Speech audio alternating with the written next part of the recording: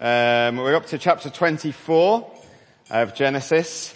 Only chapter 25 is left, and the start of 25 talks about Abraham dying.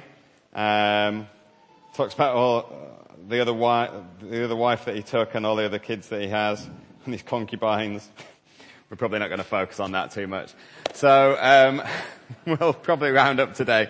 This is going to be towards the end, very end of Abraham's life. And, last week we were looking at what it means to be a stranger and an alien or a foreigner in our society. That's what Abraham said to the Hittites, I'm a stranger and an alien among you. We're going to kind of see a bit of an outworking of what that means. What does it mean in one specific example today, in Abraham trying to find a wife, or finding a wife for Isaac. And we're going to look and apply that to our relationships too. So we're going to be focusing on things like what the Bible has to say about who we should marry, what's important in a relationship. In fact, some of what Dan preached yesterday at the wedding of Kat and James, if you were there, ties in very nicely with what I'm going to bring today. Now we'll see some things in this chapter 24 of Genesis which will be very specific to Abraham's culture at the time, but we're going to try and see what God's got to say to us about it as well. Now some of you might immediately be thinking, well, actually, this isn't relevant to my life. Maybe you are not married, maybe you have been married and you're not now, maybe you're thinking, well, I found my husband and wife a long time ago. But actually, this is a subject that a lot of people have opinions about, and many of those opinions can be godly, but I've also heard a lot of unwise things that have been said by Christians about the area of relationships. And so it's good to look and see what the Bible has to say about relationships. People can tend to be very enthusiastic about anything, and we're going to look and see what God has got to say. One book I would recommend on this topic, because we're not going to be able to cover a lot of things about marriage. One excellent book is by Christopher Ash. It's called Married for God. He's actually written another book as well, I think, which might just be called Marriage. That's a big, thicker book, a lot more detailed theologically. So if you can wrestle with some of those things, then get the bigger one. But this one is very easy to read for anyone. I would recommend it, Married for God by Christopher Ash. Okay, we're going to read this chapter. It's a very long chapter. We're going to read it in segments, and we're going to miss out a chunk in the middle as well. But we'll read the first 9 verses to start off with. Abraham was now old and well advanced in years, and the Lord had blessed him in every way. He said to the chief servant in his household, the one in charge of all he'd had, "Put your hand under my thigh. I want you to swear by the Lord, the God of heaven and the God of earth, that you will not get a wife for my son from the daughters of the Canaanites, among whom I'm living. But you'll go to my country and my own relatives and get a wife for my son Isaac." The servant asked him, "What if the woman's unwilling to come back with me to this land? Shall I then take your son back to the country you came from?" "Make sure you don't take my son back there," Abraham said. "The Lord, the God of heaven, who brought me out of my father's household and my native land, and who spoke to me and promised me on oath, saying, 'To your offspring I will give this land,' he'll send his angel before you so that you can get a wife for my son from there. If the woman's unwilling to come back with you, then you'll be released from this oath of mine. Only do not take my son back there." So the servant put his hand under the thigh of his master, Abraham, and swore an oath to him concerning this matter. Alright, so Abraham is close to death. He's very, very old at this point. But he's aware that his son, Isaac, the son of promise, has not got a wife. He's probably getting on to about 40 years old. So fairly old not to have a wife, certainly in those days. And he knows that for God's promises to come about, Isaac is going to need a wife, because God has made it very clear that his promises to him and his descendants are going to come about through Isaac, not through Ishmael. He made that clear in Genesis 17 and verse 19. "Your wife, Sarah, will bear you a son, and you will call him Isaac. I will establish my covenant with him, an everlasting covenant for his descendants after him." So Abraham knows that the promises that he's been holding on for all this time, that he's believing God for, they're going to come about through Isaac. Isaac's going to have descendants of his own, but right now he's not even got a wife. So Abraham's thinking, I need to find a wife for Isaac. The problem is that they are living in a land full of people who don't worship God. They're living in the land of the Canaanites. As we saw last time, they are strangers and foreigners there. And Abraham is thinking, well, what am I going to do about this? It doesn't appear that God's spoken to him specifically about this issue. God's not said, go and find a wife for Isaac. But there is a sense that God has spoken to Abraham so many times. Abraham is walking with God, and so Abraham's acting in faith in what he's going to do. And we'll see, he doesn't compromise on things. This is to be the last recorded act of Abraham before he dies. All that we hear after this point is that Abraham has died. Now, today it might seem very strange in our Western culture to have our parents choosing our wife or our husband for us. And that's what Abraham was doing. You might think, well, why isn't Isaac just finding his own wife? What's going on? Well, we don't know the answer to that. He could well have had ideas of his own. It may well be that he was so attached to his mother that until his mother died, he was thinking he was a bit of a mummy's boy. Who knows? It doesn't say. We can speculate. Probably not that helpful. But actually, husbands and wives being found by parents is still something that is practiced in cultures even today, in different cultures. Obviously, that can be abused. We've all heard stories of people being forced into marriages against their will, and that isn't what happened here. We'll see later on that Rebecca is willing to go. Rebecca is very willing, and she gets the choice. Are you willing to go with this servant when he finds her and marry Isaac? That's not what we're talking about. So we can just think, the old-fashioned culture, not really part of us. We've got our own cultural way of dealing with these things. We can find our partners and husbands and wives in different ways. But I would say, well, is what we have in our culture any better? Does our culture bring us a good model of what it means to find a good husband or a good wife, and how to find them, and how to conduct that relationship? I would say by no means do we see that in our culture. Maybe up until 100 years ago, parents were still involved in who their children married. Maybe a potential suitor was brought to the house and they were grilled and interrogated by the parents, lots of questions going on. But since then, Western society has changed. Magazines, TV, and the internet tell us now what is normal in a relationship, what we deserve, how we can get it. Men and women now get their view of what sex should be like from TV, movies, literature, pornography. Relationships between teenagers are now conducted outside of the parent's home often, which often increases the likelihood of one of the two, usually the girl, being pressured into taking the relationship further than they want to at any time. In society, we have easy availability of contraception. It's easy to get an abortion, which means that the fear of getting pregnant, which might have had some restraint on couples, is no longer there. And boundaries seem to be increasingly pushed back. Sexual relationship was initially only seen as acceptable within marriage. Then it became okay if you were engaged. Then it became okay if you're going out with someone. And now it's increasingly in our society becoming okay to have sexual relationship just with our friends or with anyone. It doesn't seem to matter anymore. We can find websites where people can look to have affairs and set up specifically for that. People are getting married later. Fewer people are wanting to get married. The heart of what marriage is even being redefined by our politicians. And children are increasingly being brought up outside of a stable family environment. A report even this week said that almost half of children are being born outside marriage. And the rate of family breakdown is also increasing.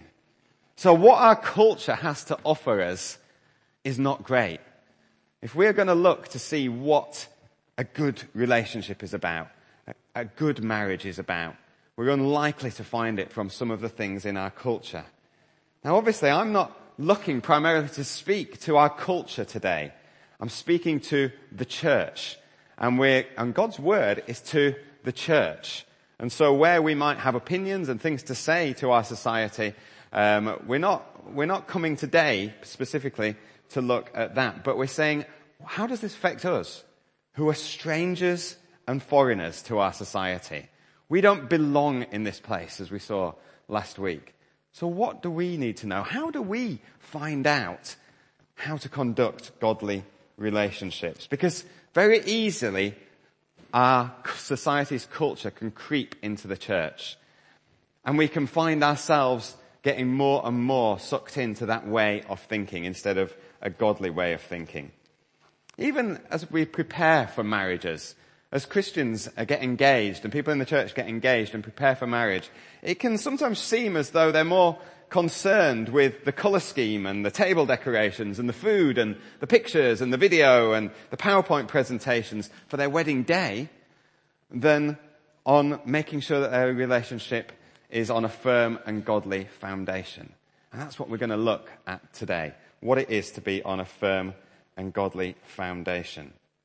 Sexual intimacy, which is God's wonderful wedding day gift for a man and a woman to be enjoyed in covenant relationship, often gets cheapened and abused as we greedily look to experience it way before those promises are publicly made, that covenant is made. When we get married, the Bible tells us that two individual people become one flesh before God. In Matthew chapter 19, we see Jesus explaining this, explaining right back to creation and Adam and Eve. Jesus says this in verse 5. For this reason, a man will leave his father and mother and be united to his wife, and the two will become one flesh. So they're no longer two, but one. Therefore, what God has joined together, let not man separate. So that is what marriage is about. And Paul goes on and speaks about it later on in Ephesians chapter 5. We've already heard some verses from Ephesians just now. But Paul in Ephesians chapter 5 is using the same idea, the same quote, when he's talking to husbands and wives and reflecting on the church. And he says, again, as we are members of his body, the church, verse 31, for this reason a man will leave his father and mother, be united to his wife, the two will become one flesh. He's quoting Jesus on this. He's quoting back to Genesis, and he says, this is a profound mystery, but I'm talking about Christ and the church. So Paul is saying what marriage is and what intimacy is within marriage is reflected in God's relationship, in Christ's relationship with the church. We'll be hearing about that in a few weeks' time as Dan preaches from Revelation, at the end of Revelation, and the bride comes and there's a great marriage. It's about Christ and the church, but it's reflected in our own individual marriages. And the intimacy that God reserves for marriage is so key. But sometimes we can slip into the world's way of thinking about it. You hear people saying, oh, it's only sex. It's not a big deal, is it? What does it matter? Sex is the physical expression of a man and woman's expression of love for each other in a committed covenant relationship of marriage. And Paul's saying it reflects Christ's love for the church. Not a big deal. It's a huge deal. It's a huge deal. So we often need our minds renewing from the mire and the confusion that's all around us. So, to be honest, when it comes to Abraham's involvement in finding a wife for Isaac, I would say, whilst we might not want to go wholesale down that line and set up structures and say, you mustn't find your own husband and wife, I think actually it's a great idea. It's very wise to have godly people's involvement when you're choosing a marriage partner. Because there's few bigger decisions to make in life. What a huge decision. You're choosing someone who you're going to spend the rest of your life with, who you're going to be devoted to, committed to, become one flesh with. That's not a decision to be made lightly. It's not a decision to be made just on physical attraction. And so to have people's involvement in that, godly people, helping make sure that those relationships are built on the right foundations can be good.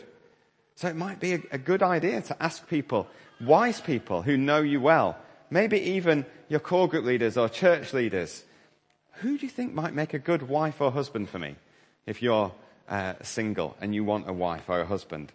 Or what do you think about this person?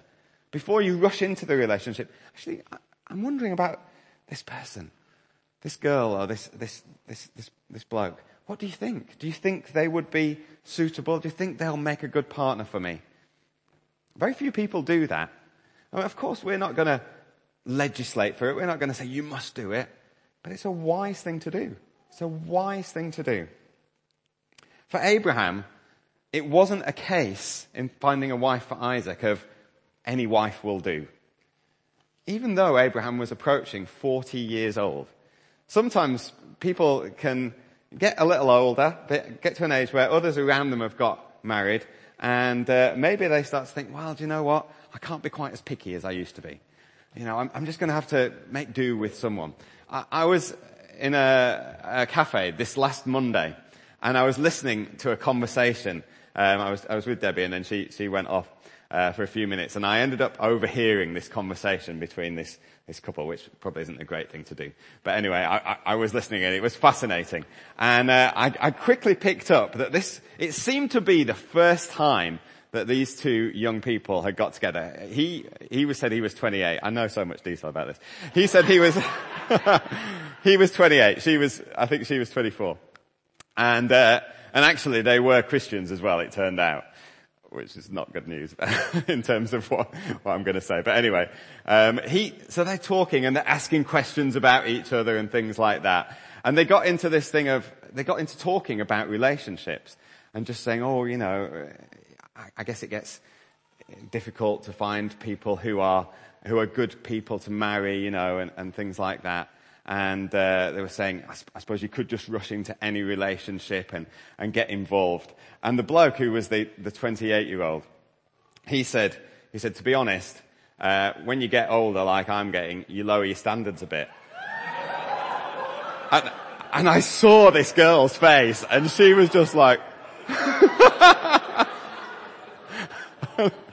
and I thought, this relationship is going nowhere. I just went, no! Don't say that!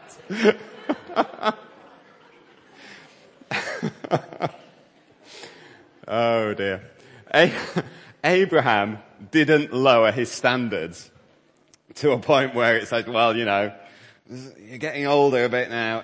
There's not really many options around here. Let's not be too choosy. Abraham calls his servant, and he makes a strange oath with him.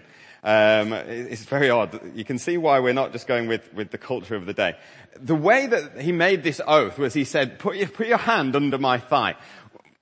What apparently that was there was a cultural thing in those days where vows sometimes were made by grabbing hold of the other person's genitals and saying, yeah, this is what I'm really promising this. And that's what was going on here. It's kind of a bit weird. So like you say, like I said, there's some cultural things here. We're not going to go for this. We'll just stick to shaking hands. Maybe the servant would have prepared that. We have to do that. But that's what Abraham said. Come here, put your hand under my thigh. Take a hold and promise me that you will find this wife for Isaac, but that you will find him. What does he say? You will find her not from the daughters of the Canaanites among whom I'm living. You'll go to my country and even my own relatives and find a wife for him. And he said, and bring her back. Now the servant's probably thinking, even that is quite a big deal. You know, I've got to go to this land, which is a long way away, and I've got to find someone suitable, not just in that land, but among Abraham's relatives, and I've got to persuade her to come back with me to meet this guy she's never met before and to marry him. He's thinking, well, what, you know, I'm making this solemn oath. Sorry, I'm making this solemn oath. I'm being bound by that. But what if she's not going to come back with me? But Abraham's trusting that God's at work here. So he says, look, if she doesn't come back with you, I'll release you from the oath. You're not going to be in trouble about this. But, don't let Isaac go there, because he'll just get sucked in. God's taken us out of that land. So Isaac's staying here. Isaac's staying here in the promised land. We're not going back.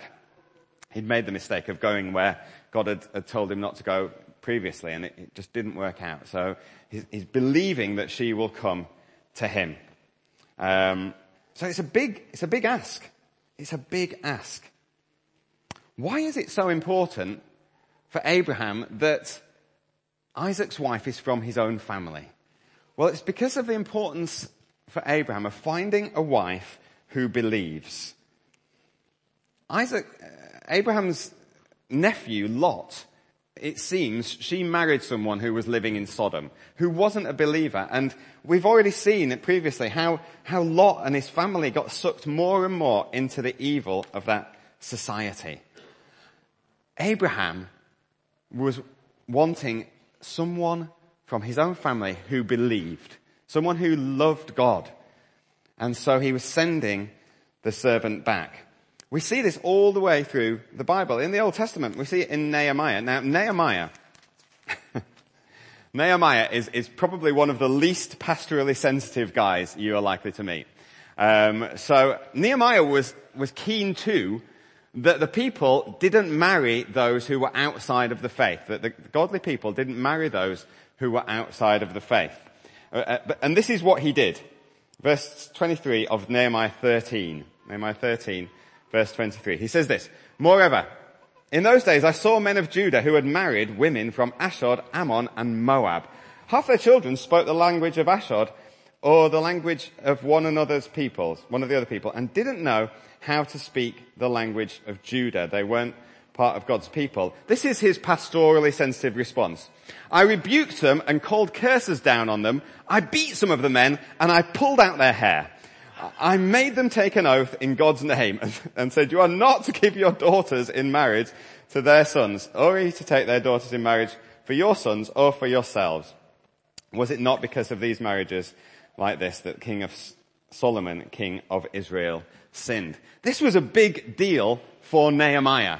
Nehemiah is seeing people in God's community, God's people, and they're marrying people who aren't part of that faith community. It's not just a racist thing. He's not saying, speak a different language to us. It's about the faith community.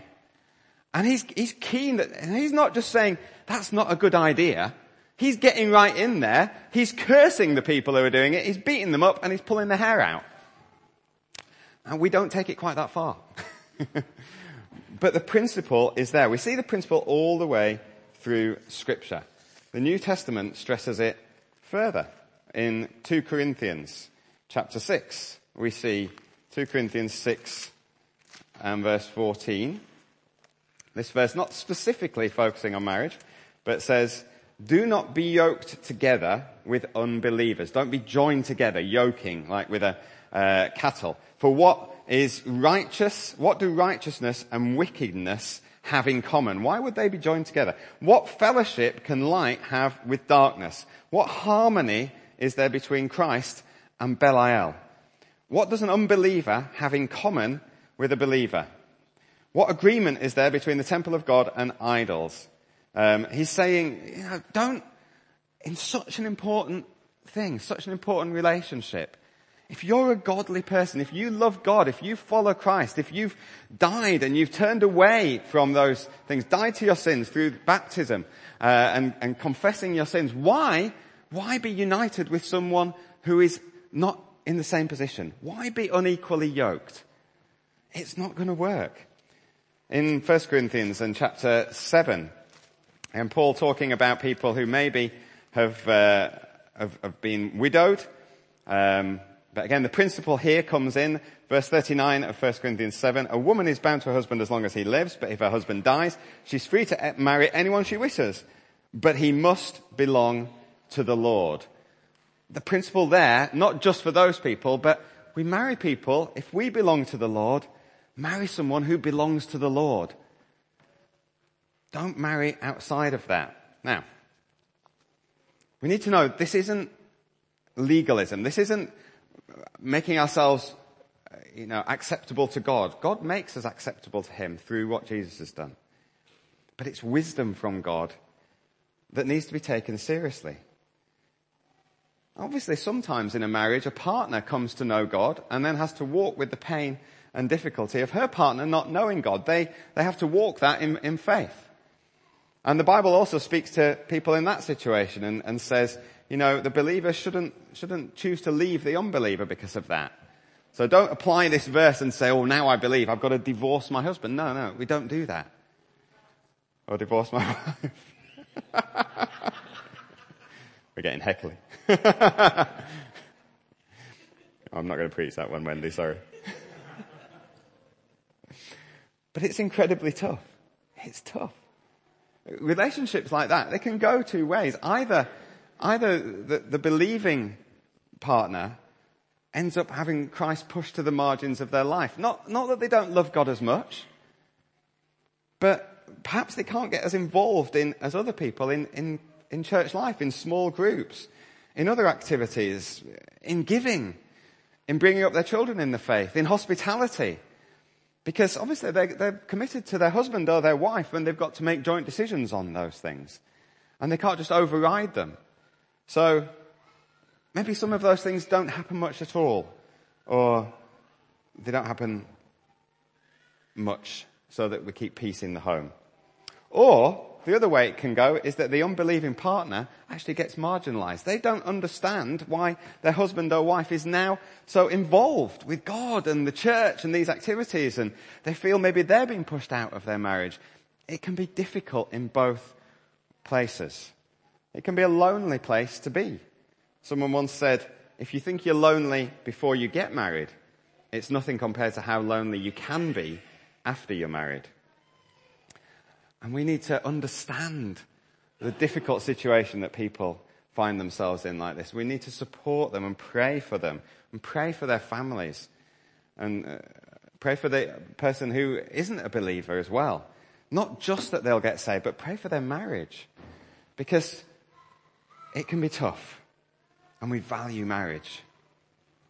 But perhaps it would be a good idea to sit some of these people down who are experiencing these difficulties with one or two idealistic young teenagers, people in their 20s who just think, it'll all be all right.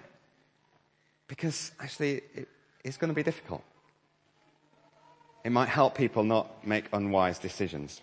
Note the Bible says marry someone who is in the Lord, not just someone who believes in God, not just someone who's interested, not someone who will come to church. It's no good starting a relationship and then putting pressure on them to come to church and to come to faith. If their heart's after God, they'll have to do that themselves. It's probably even better to not even be in the same church if you're in a relationship. But the best thing of all is don't go there. There's always going to be people who say, but I know someone who started a relationship with an unbeliever and they came to know God and now they're serving God together and it's all amazing. Yeah, I think one couple who's done that. But I know lots where it's gone pear-shaped. I know lots where it's gone wrong. We don't prove the exception, don't prove the rule by the exception. And besides, if you are in a relationship or start a relationship with someone who isn't equally yoked with yourself, if they don't love God, they're going to find it harder to love you. They're going to find it harder to love you if they don't love God, because a relationship involves things like forgiveness. And so much easier to do that if you know the forgiveness of God yourself. It can be harder to even love you if they don't love God. Okay, let's read on in this story of Genesis 24. Verse 10, what happens? The servant took 10 of his master's camels and left, taking with him all kinds of good things from his master. He set out for Aram Naharaim and made his way to the town of Nahor. He made the camels kneel down near the well outside the town. It was towards evening, the time the women go out to draw water. Then he prayed, "O Lord, God of my master Abraham, give me success today and show kindness to my master Abraham. See, I'm standing beside this spring, and the daughters of the townspeople are coming out to draw water. May it be that when I say to a girl, please let down your jar so I have a drink, she says, drink, and I'll water your camels too. Let her be the one you've chosen for your servant Isaac. By this, I'll know you've shown kindness to my master." Before he finished praying, Rebekah came out with a jar on her shoulder. She was the daughter of Bethuel, son of Milcah, who was the wife of Abraham's brother Nahor. Obviously, the servant doesn't know this yet. The girl was very beautiful, a virgin. No man had ever lain with her. She went down to the spring, filled her jar, and came up again. The servant hurried to meet her and said, "Please give me a little water from your jar." "Drink, my lord," she said, and quickly lowered her jar to her hands and gave him a drink. After she'd given him a drink, she said, "I'll draw water for your camels too, until they've finished drinking." So she quickly emptied her jar into the trough, ran back to the well to draw more water, and drew enough for all his camels. Without saying a word, the man watched her closely to learn whether or not the Lord has made his journey successful. When the camels had finished drinking, the man took out a gold nose ring, weighed a beaker and 2 gold bracelets weighing 10 shekels, and then he asked, "Whose daughter are you? Please tell me, is there room in your father's house for us to spend the night?" She answered him, "I'm the daughter of Bethuel, the son that Milcah bore to Nahor." And she added, "We've got plenty of room of straw and fodder, as well as room for you to spend the night." Then the man bowed down and worshipped the Lord, saying, "Praise be to the Lord, the God of my master Abraham, who's not abandoned his kindness and faithfulness to my master. As for me, the Lord has led me on the journey to the house of my master's relatives." Okay, so Abraham's servant, he leaves Abraham. He goes to seek this woman who doesn't know who she is. He doesn't know who the family of Abraham are. And he prays. He prays to God. And it's good to pray for the right person to marry. It's good to pray for yourself. It's good to pray for your children that they will marry the right person, a godly person as well. Then what does the servant look for? He looks for someone who is kind and hospitable and who will do more than is asked of them. So he wants someone who, when he goes up to her and says, "Can you give me some water to drink?" she'll give him some water. And he's looking for someone who's also going to give water to his camels. Now he's got, how many camels? Was it 10 camels? I think he's got 10 camels. He wants someone who's going to give water to 10 camels. Now camels are known for being able to drink a lot. So that's a big ask. It's a big ask. It's one thing to say, "Oh, give me some." And he doesn't ask for that to her. He wants her to make that decision herself, to make that offer herself. He's looking for someone who is kind, hospitable, and willing to do more than is asked for them. Abraham himself has already shown this kind of hospitality in Genesis 18. He runs about in the heat of the day, serving his visitors who've come. So it's one thing to give a drink to someone else. It's another to water their camels. It's around 200 gallons of water. 200 gallons of water. And she's carrying it in a bucket. And while she's doing this, because she offers to do it, and it says, without saying a word, the servant watched her closely. Watched her closely. What's he looking for? Why is he watching her closely? Is it because she's beautiful? It says she's beautiful. Oh, let's just have a look at this girl for a bit while she's going back. No, he's not doing that. He's not doing that. He's looking to see her heart. He's looking to see what is in her heart. Does she have a servant heart? Is her character suited to marrying Isaac? So not only is she going back and looking to find someone who is belonging to that country and to that family and who is willing to come back, he's looking to see her character as well. He might just think, "Oh, it doesn't matter. It doesn't matter. She's, it's great." But no, he's looking to find the right person. It's important to know. He's seen that she's beautiful. We're told, we don't know if he knows, that she was a virgin, but the main thing he's looking for is what her heart's like. And that's often why it's important to have wise, objective voices speaking into a relationship somewhat, because it's easy to get taken up by physical attraction. It's good to be attracted to the person you're married to. It's good. We would have concerns if someone came and said, "Oh, I'm only concerned about their character. I find them pretty ugly, to be honest, but they've got a great heart." No, we're looking for character and for attraction as well.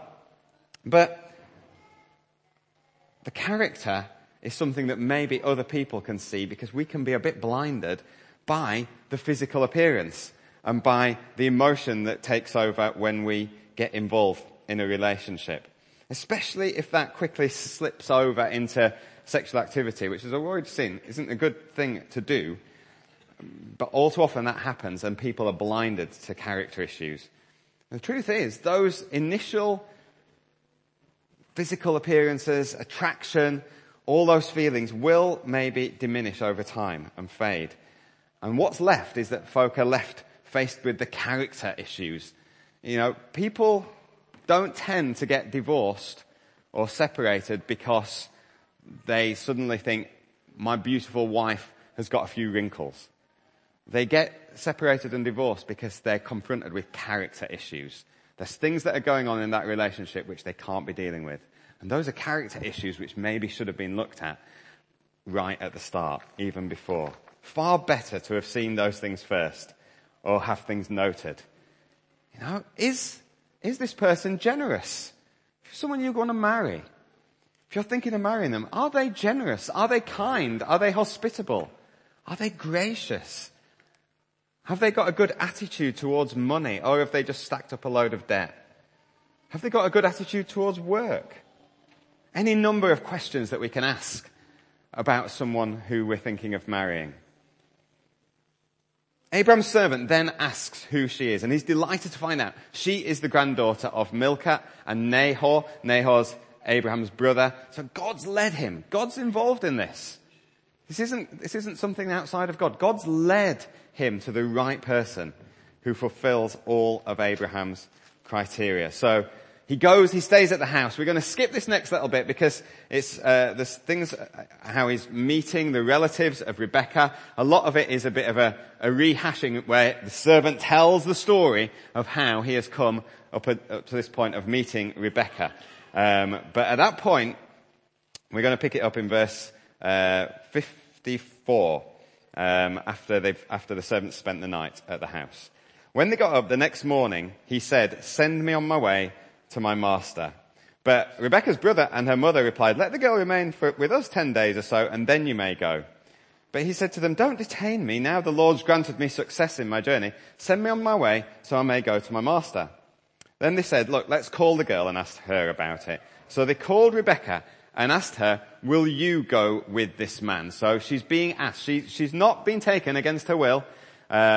She's got the choice. "Will you go with this man and marry Isaac?" "I'll go," she said. So they sent their sister Rebekah on her way, along with her nurse and Abraham's servant and his men. And they blessed Rebekah and said to her, "Our sister, may you increase to thousands upon thousands. May your offspring possess the gates of their enemies." Then Rebekah and her maids got ready and mounted their camels and went back with the man. And so the servant took Rebekah and left. Now Isaac had been coming from Beer Lahai Roi, for he was living out in the Negev. He went out to the field one evening to meditate, and as he looked up, he saw camels approaching. Rebekah also looked up and saw Isaac. She got down from her camel and asked the servant, "Who's that man in the field coming to meet us?" "He's my master," the servant answered. So she took her veil and covered herself. Then the servant told Isaac all he'd done. Isaac brought her into the tent of her mother Sarah, and he married Rebekah. So she became his wife, and he loved her. And Isaac was comforted after his mother's death. So he was a bit of a mummy's boy. Okay, Rebekah makes the decision to go with this man who she's only met the previous day, to marry someone she's not even seen yet. But she's a godly woman, and she senses that God's in this. And this is, like I said, she's making the choice. It's an important distinction to make between marriages where parents or others have some input and forced marriages. And when she gets near to him, she meets Isaac coming towards her in the field. And when she finds out he's the man she's going to marry, she takes a veil and she covers herself. She covers her face. She actually acts more modestly towards him, the person she's going to marry, than she has done with the servant who she's been traveling with so far. So she reserves special modesty for him. Sometimes we can chat to people as we're preparing people for marriage, and it becomes apparent that they've already gone past the stage of acting modestly towards each other. Many of them have got to a point of intimacy which is reserved by God only for marriage.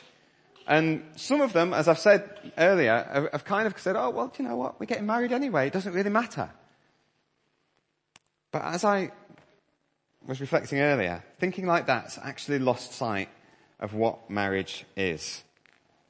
If one or both people want to rush into a physical relationship before vows are made, it suggests that sex has become an idol to them, something that's worshipped ahead of or in place of God. And that isn't just for people who are getting married, that's for within marriage too.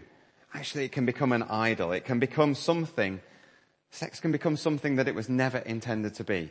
Now in this, I'm not talking about sin, things that can happen on an occasion and then repented of and, oh no, we shouldn't have gone there, shouldn't have done that. And there's forgiveness by God. I'm speaking of an ongoing, conscious decision which God-believing people, Christ-believing people, Christ followers can make, which can have the effect of just diminishing what marriage really is. It's saying, actually, my marriage isn't as important as all that. My vows, they're not that important because the culmination of what it's about, actually we're going to have that before. We're going to take that before. But we don't see that with Isaac and Rebekah. We do see them marry pretty quickly. Isaac immediately takes Rebekah and he marries her. And the Bible says, and he loved her. And he loved her, verse 67. I guess there's orders that things can happen in.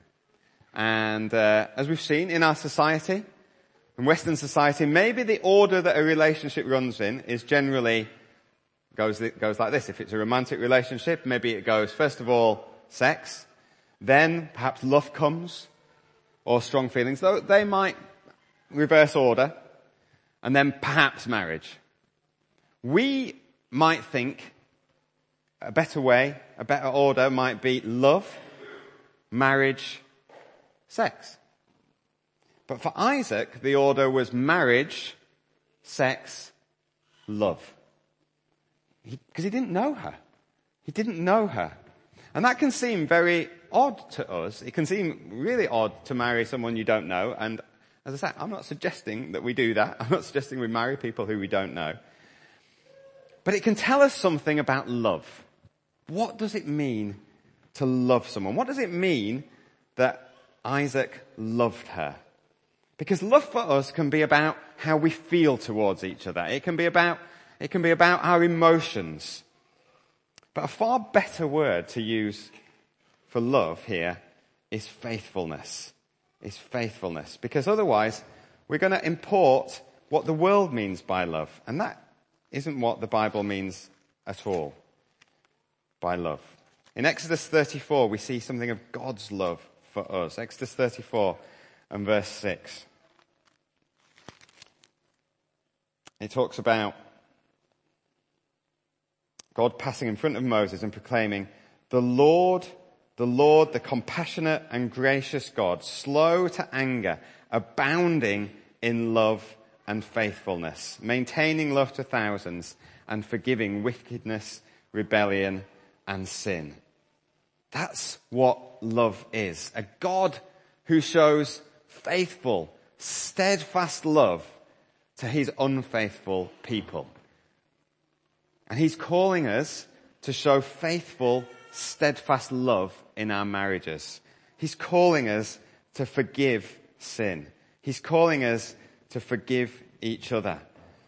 He's calling us to show grace in our relationships with each other. Faithful, steadfast love. Earlier, I recommended a book, Married for God. And sometimes there's lots of books about marriage. There's lots of books about marriage available. We've probably got lots of books about marriage in our church bookshop. But people can be tempted to buy books which talk about maybe a bit more in tune with the spirit of this age. Maybe talk about how to understand our partners a little bit better. And it's good to understand our partners. It's good to understand our husbands and wives. But it can be all about, how they can know how they can please me, and how I can know how I can please them, how I can love them. Well, I'm not saying that's not particularly helpful, but there's a quote here which I thought was helpful. This says, "One Christian marriage course includes in its publicity this statement: relationships begin when you fall in love. Relationships end when you no longer feel in love. So love is central, but it's rarely fully understood. This course will show you how you can each give and receive the love you need. It will show you how to keep romance permanently alive." That's the kind of course that people want to go on often. That's the kind of book that people want to read. But he says a more Christian advertisement might read, "Marriage begins when you publicly promise lifelong faithfulness. Marriage ends when one of you dies. Faithfulness is central, but it's rarely understood. The course will show you what faithfulness means and how to be faithful through good times and bad, no matter how you feel. It will show you how to keep faithfulness alive." I would recommend to those who are married to find out and to seek what it means to be faithful, how to understand what it means to be faithful, how to keep love alive, which is faithfulness towards each other, steadfast, faithful love. There might be other things which are helpful as well, but let's not neglect what some of God's heart for marriage is, what God says about our relationships. It's not just a list of do's and don'ts, but God is at the center of our marriage. And let's pray that God is at the center of our marriages and our relationships within the church, within a people who are strangers and aliens to the world, who don't see things in the same way, who are called to live different lives whilst being very much a part of society. God's very much involved in bringing his plans about and purposes to fruition through Isaac and through Rebekah. And some of us here might be in some of these similar positions. Some of us here might be in Isaac's position, looking around and thinking, do you know, is there anyone who I'm going to end up marrying at my age? I look around me, I really don't see anyone. Others might be in a situation where their husband and wife, they don't believe, they don't share the same faith as you. And it's causing strain and stress on the relationship. How's it going to resolve? We need to look to God. Others will be living with the consequences of previous sin and just feeling life's never going to be able to be turned around. And others might be very aware after hearing this message, maybe you were aware before even hearing it, that they're not living in line with God's words and plans for your life. But maybe you're struggling to see how it's going to work out. Maybe you're thinking, I think I need to make some decisions here. I need to make some changes in my life, in my relationship, but I don't know how that's going to work out. I don't know how that's going to play out. I feel trapped. The truth and the encouragement that God has for us today is that God is able to do all things. God was very much at work in Isaac and Rebekah coming together. He's continually at work in our relationships. He'll continue to be at work in Isaac and Rebekah's life, and we won't look at it, but again, they struggle, they don't have children, and God miraculously enables that to happen. God's at work. God's living amongst us. If we've made the decision to follow him, to be united with Christ, we've become strangers and aliens and foreigners in our world. But we've got a God who's able to do all things, who we can put our trust in, who will forgive our sin, who will pour out grace and mercy on our life, who will work out the future in his faithful and steadfast love for us and help us to develop a faithful and steadfast love towards each other as we go on in our life as well. So let's pray.